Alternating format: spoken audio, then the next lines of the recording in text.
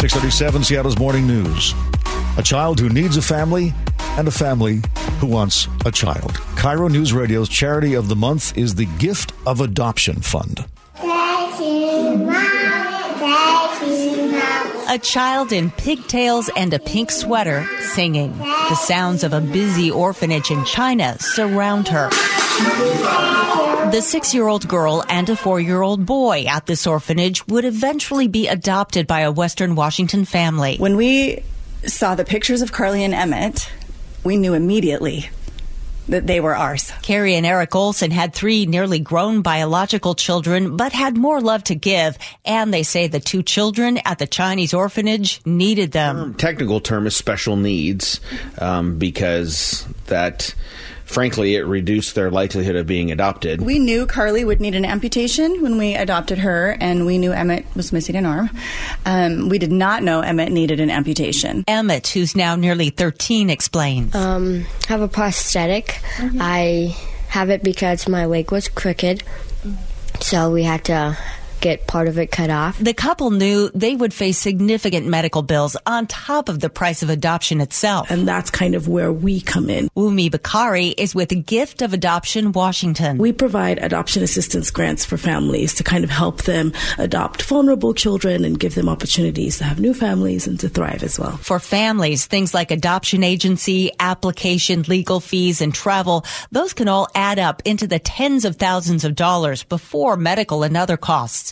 Bakari says the nonprofit doesn't cover the entire cost of an adoption, but the help is significant. At the end of the day, the amount of money that we provide kind of covers 15 to 20% of the total budget that most families have for the adoption process. She says families can apply for grants online. Those are reviewed by volunteers who distribute 100% of the money raised by Gift of Adoption to families.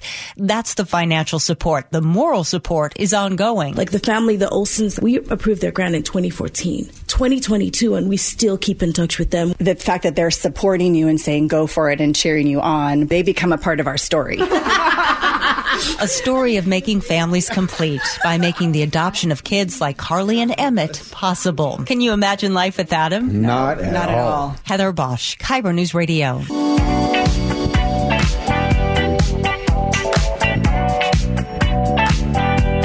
This is Seattle's Morning News. Dave Ross with Colleen O'Brien and Chris Sullivan. RSV, the unpronounceable virus, is spreading like crazy. Let's page the doctor. Paging Dr. Cohen. Dr. Gordon Cohen, MD. And people are starting to talk about masking up again, Dr. Cohen. What do you think?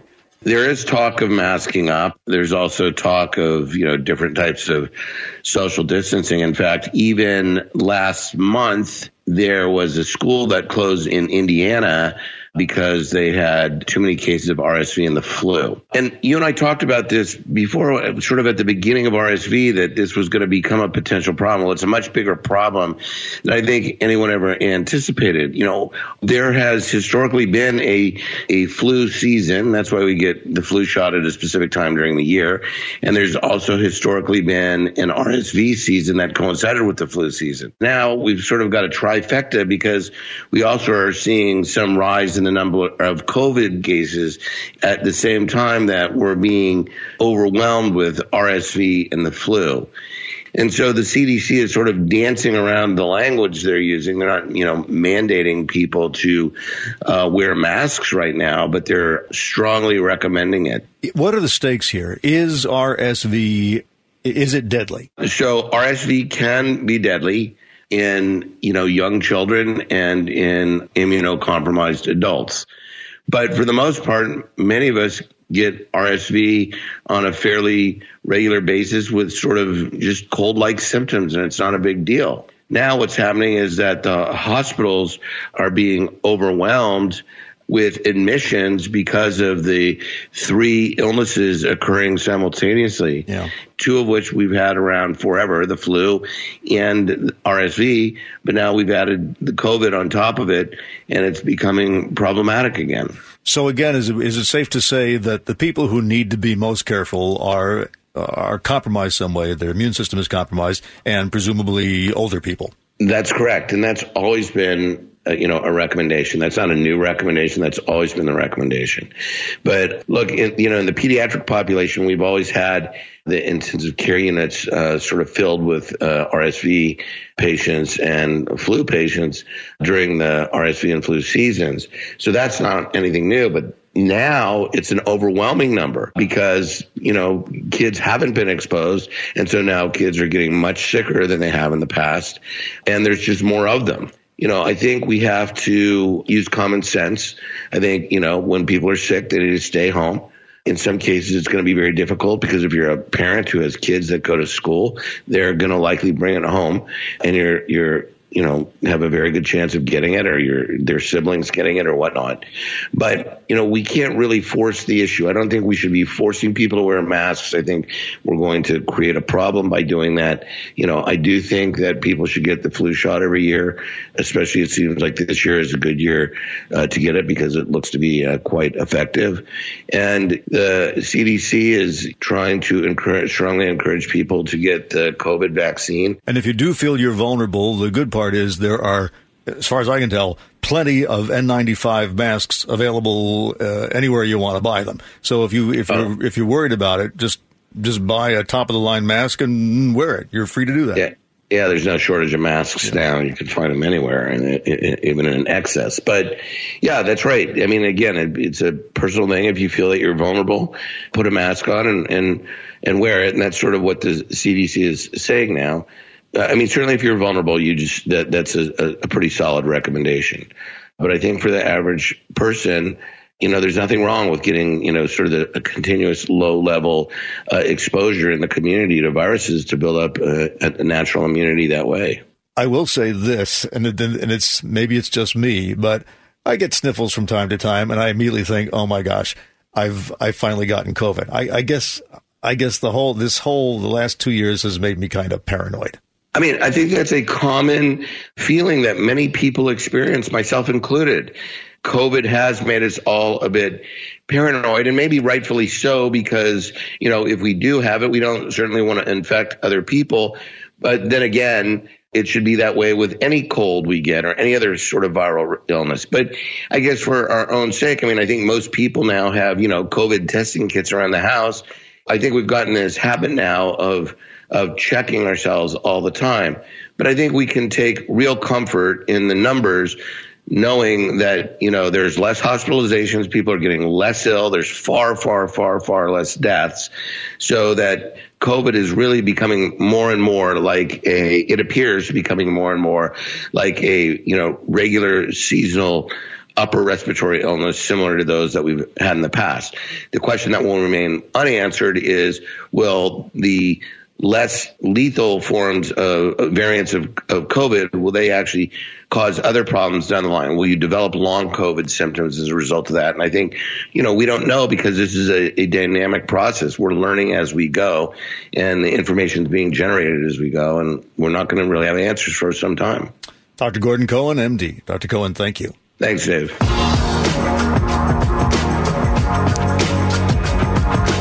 Federal Trade Commission appears not to like the idea of Microsoft acquiring Activision Blizzard. Activision Blizzard. Activision Blizzard is the company behind video games like the Call of Duty, World of Warcraft, Candy Crush. This deal is worth $69 billion.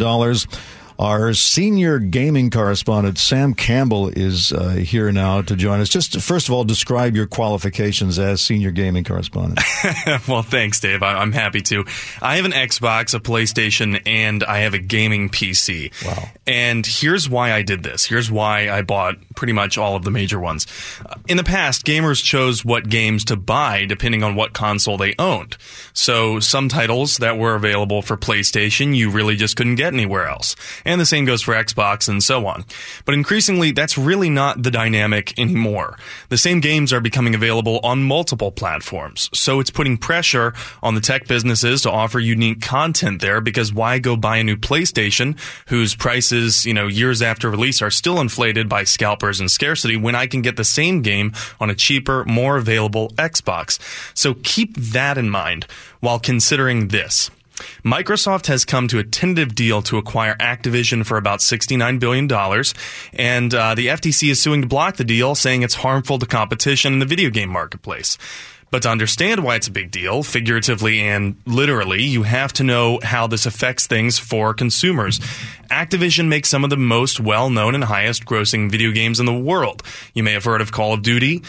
Multiple video game news sites reported last June that the Call of Duty series has made $30 billion over the course of its lifetime. And according to Fortune magazine, the latest installment of that series brought in $1 billion just in 10 days after its release. Wow. So to say Activision is a big player in the industry is kind of an understatement. They're one of the largest publishers in the world for video games. And for context, Activision bought another huge gaming company over a decade ago, Blizzard. That company made World of Warcraft. So that takes us to Microsoft, which is well within the top 5 gaming publishers in the world. I, as well as any other gamer, can tell you for a little while now, Microsoft's gaming division has been leaning hard into a new business model. It's a streaming subscription service. It's called Game Pass. If you're hearing that and you're wondering what that is, what is this Game Pass? Think Netflix or Hulu, where you pay a flat fee every month and you get access to hundreds of titles. It's like that, and it lets players download things to try them out on the fly. Except with those movies and television streaming services like Netflix and Hulu, there's a lot of them. There's the ones I mentioned. There's Disney Plus, Amazon Prime, HBO Max. You get it. The consumer has options. With the gaming streaming services, there's really not as many. There's maybe 2 or 3 major ones aside from Microsoft's Game Pass, the largest being the one for Sony's PlayStation. So with Microsoft getting Activision, it's kind of like if Netflix and Hulu only had Hulu as a primetime competitor and decided to buy Universal Studios or 20th Century Fox. And if Microsoft owns the publisher, they get to decide whether those games are exclusive to their own platforms. Aha. Now, if you're a gamer but you don't own an Xbox or a gaming PC, you've got a lot more to consider about how you're going to go get those games you want. And the FTC cited this exact dynamic in its lawsuit, arguing Microsoft has a pattern of buying publishers, which gives it the, quote, means and motive to harm competitors by manipulating prices or by withholding the content, all things the FTC says will ultimately hurt the consumer in the end. So has Microsoft, do they have a comeback to this allegation that they're just here to monopolize the market? I haven't seen any official statement from Microsoft leaders, but I do know that Activision leaders have sent a letter to staff saying that, this is, these facts aren't right, and, this is not going to be an antitrust issue.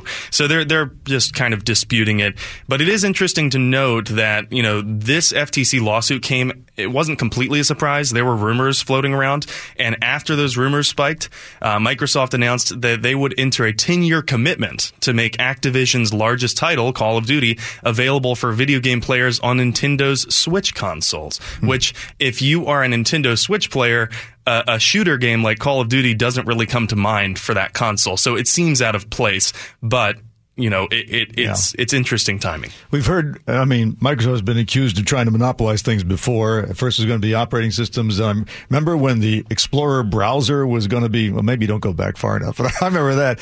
And that didn't work out so well. Google came along and, they've got Edge now, but it's only a tiny fraction of what Google gets. So, who knows? But as a gamer, are you concerned that if this deal goes through, you're going to be bled dry?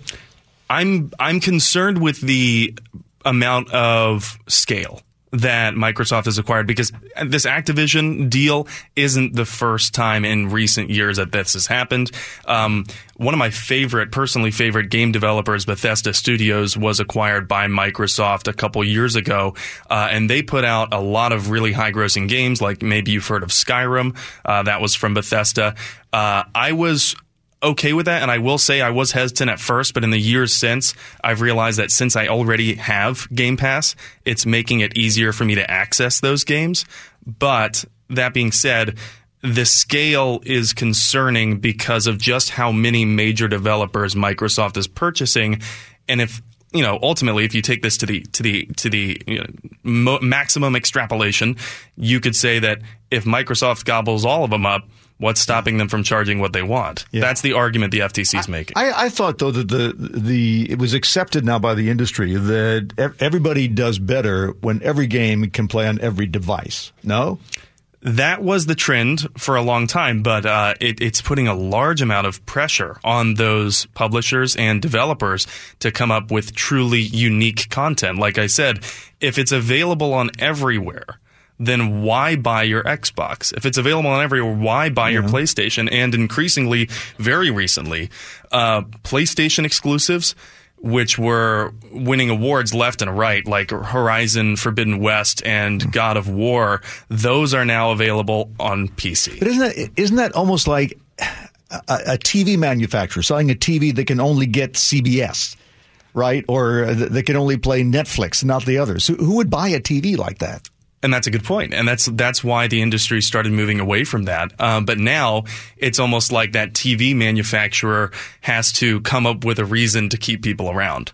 See, this is one of the things that deters me from even getting involved. Because if I've got to buy, how many different video systems do you have?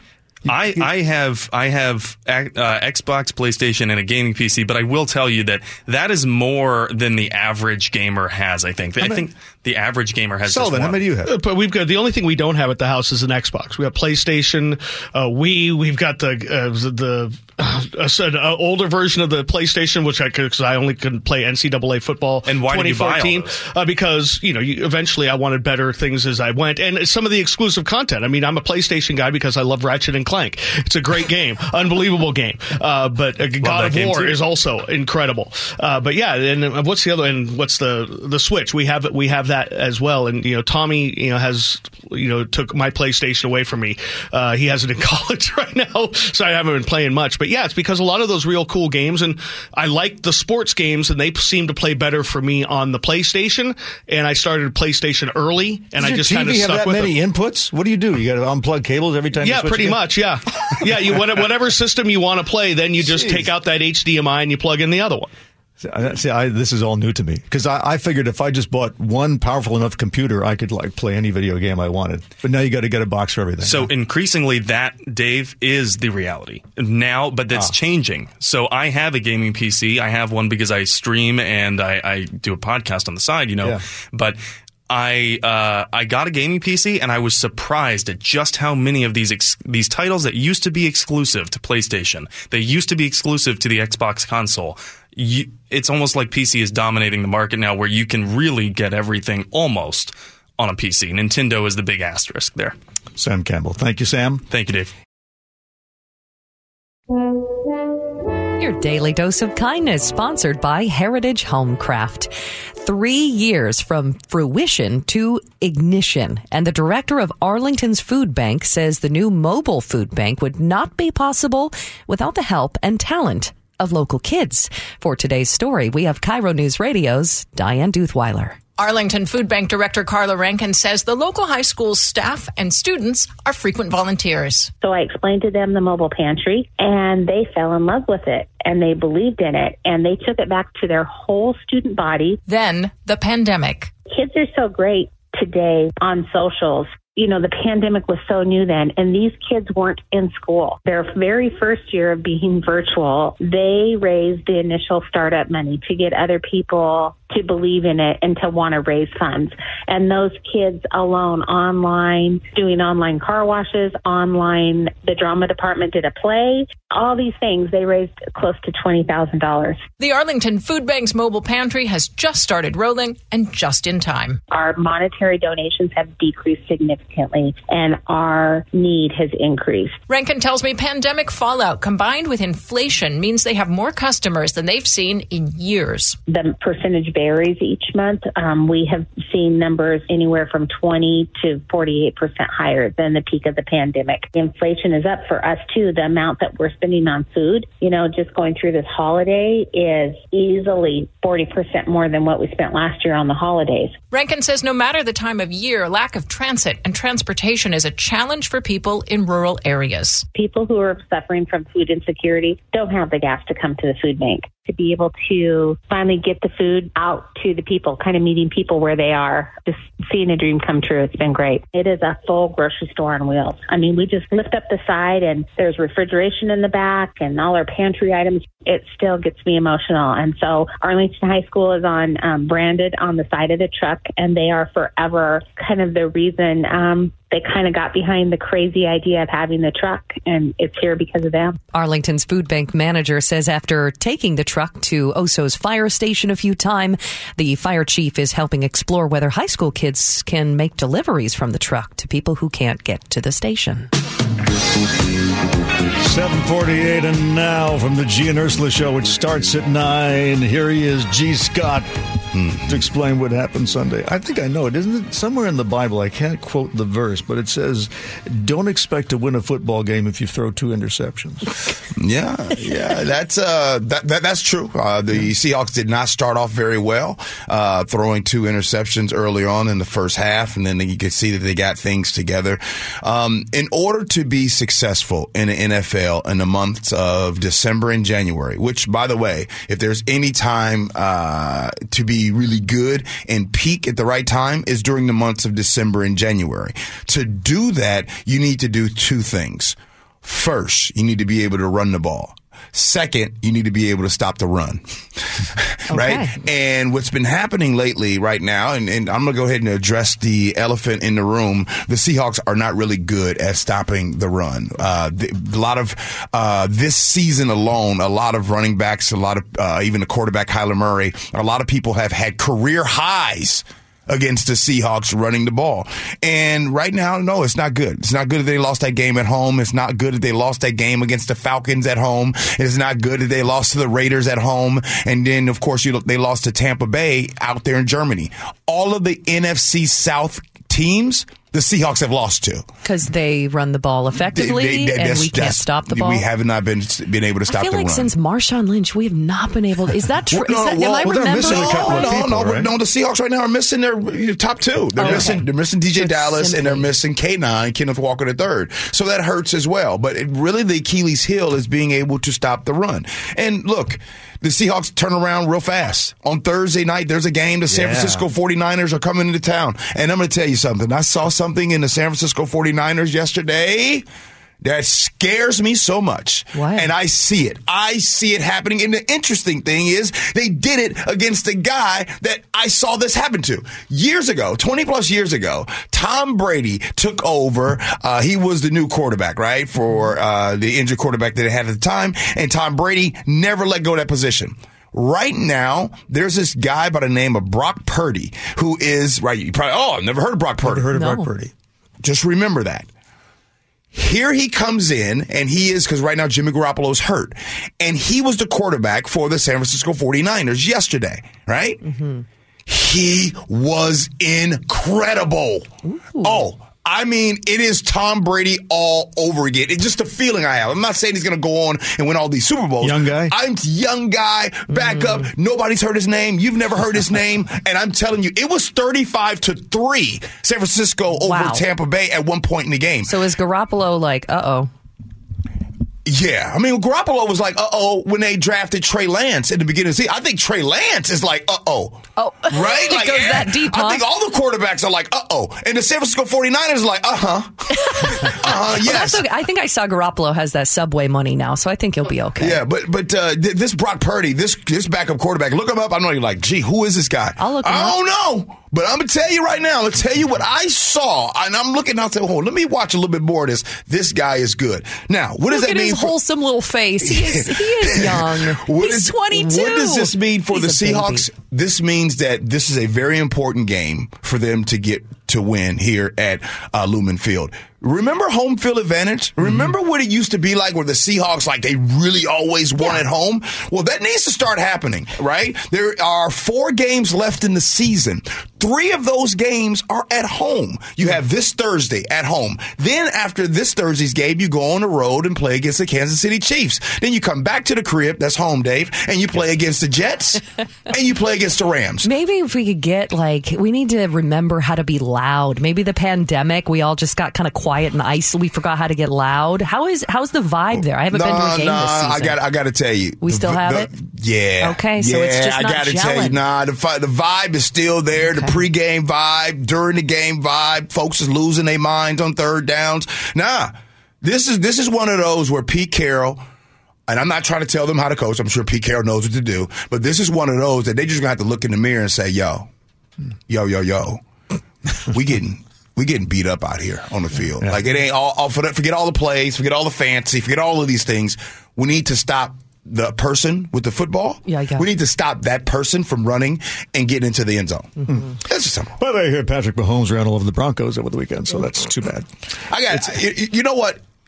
Usually a Broncos loss would make me feel better. I'm past that now. The Broncos are 3-10. It's really bad for them. It's really bad for Russell. But yesterday, not even that could make me feel better.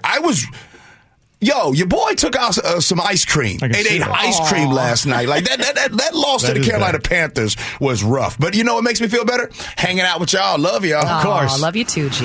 It is. Congratulations on winning the auction, by the way. Yeah, right. We'll talk about that later. We're all winners. Don't you understand? We're all in one big tent here. Man, whatever. One big tent. Remember? Yes.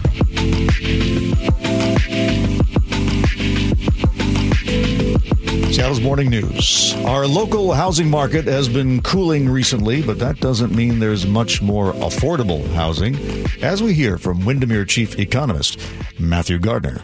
As much as the low-income housing, there's a lot of great low-income housing providers out there, but they're competing for the land with market rate developers.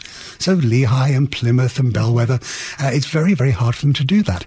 They have a remarkably important job. But on top of that, as I mentioned, you also have to look at people who are renters, that do want to become owners, that are firefighters, they're teachers, they're nurses, that just cannot get their foot on the first rung of the ladder. Right. And it is so important. Yeah, and it sounds like no relief in the near future either, based on your predictions for next spring. Not in the near future. I think the legislature in Olympia is going to be trying to take another look at housing and how it can be addressed, both from the homeless situation as well as creating more affordable housing programs out there or products out there. So I think it has got the attention of some of our legislators.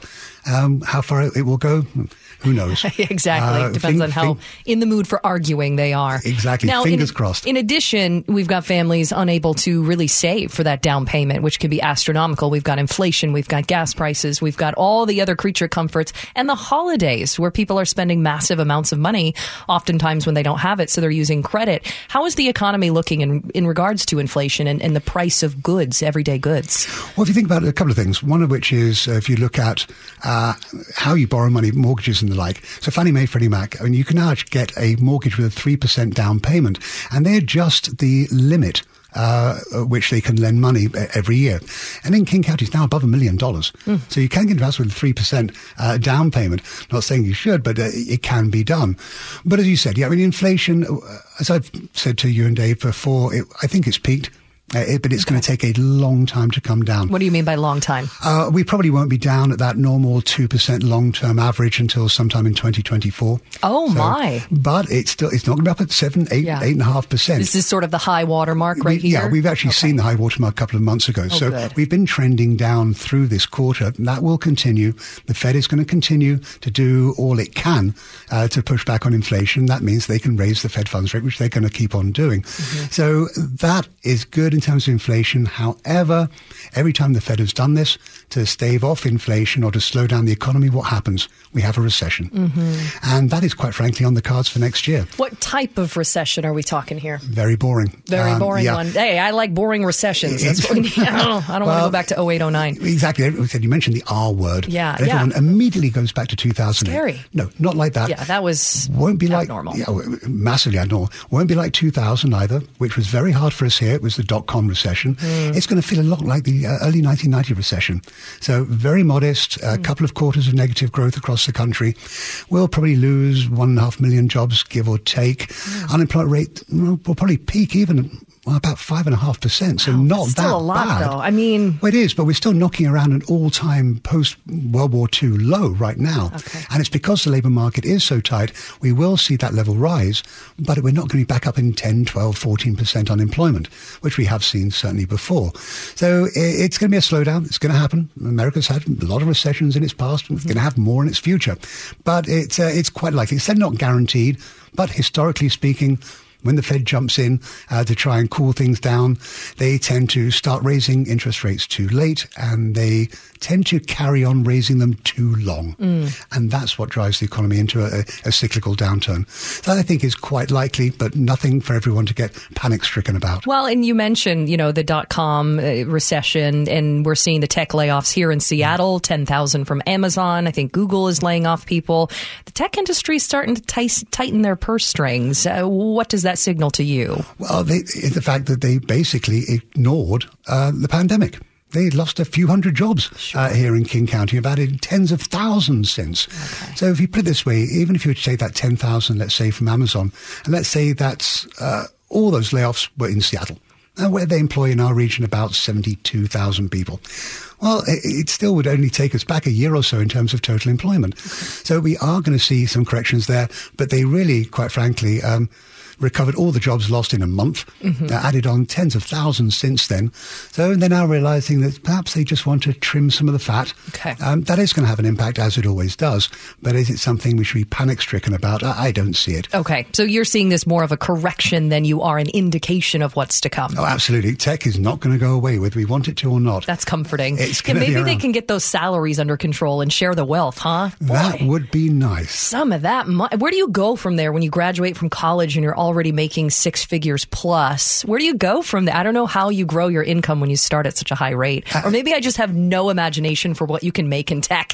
I'm a journalist. Well, yes, I would say don't go into crypto. No, I think in terms of tech, well, yes, some companies lay off, but at the same time, you're going to find other companies are going to be hiring as well. For sure. But also, we have been overly reliant, certainly have a significant reliance on the tech sector, but I think we've been kind of ignoring biotechnology. And we're seeing big biotech. We're seeing a number of buildings under construction today in that biotech space.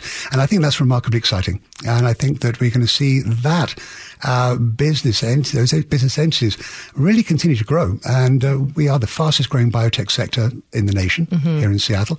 I think about Fred Hutch and Seattle Cancer Care Alliance. So that is something which I think will probably backfill some of those job losses.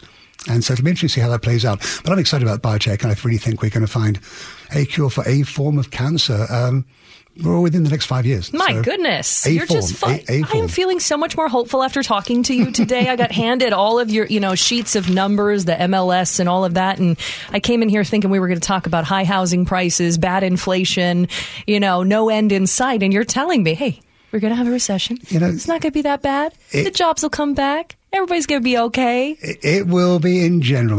My glass half full, yes, I am. I think it'll be interesting to see through the course of next year as we get back to a more reality-based economy, given post-COVID, which was 3 years ago now, believe it or not.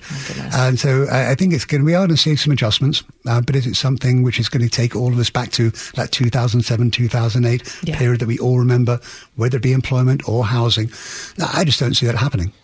All rainbows and unicorns. Thanks for listening to Seattle's Morning News, the podcast. I'm Dave Ross. And I'm Colleen O'Brien. You can find our podcast weekday mornings right at 9:30. And if you subscribe, you will never miss the Daily Dose of Kindness.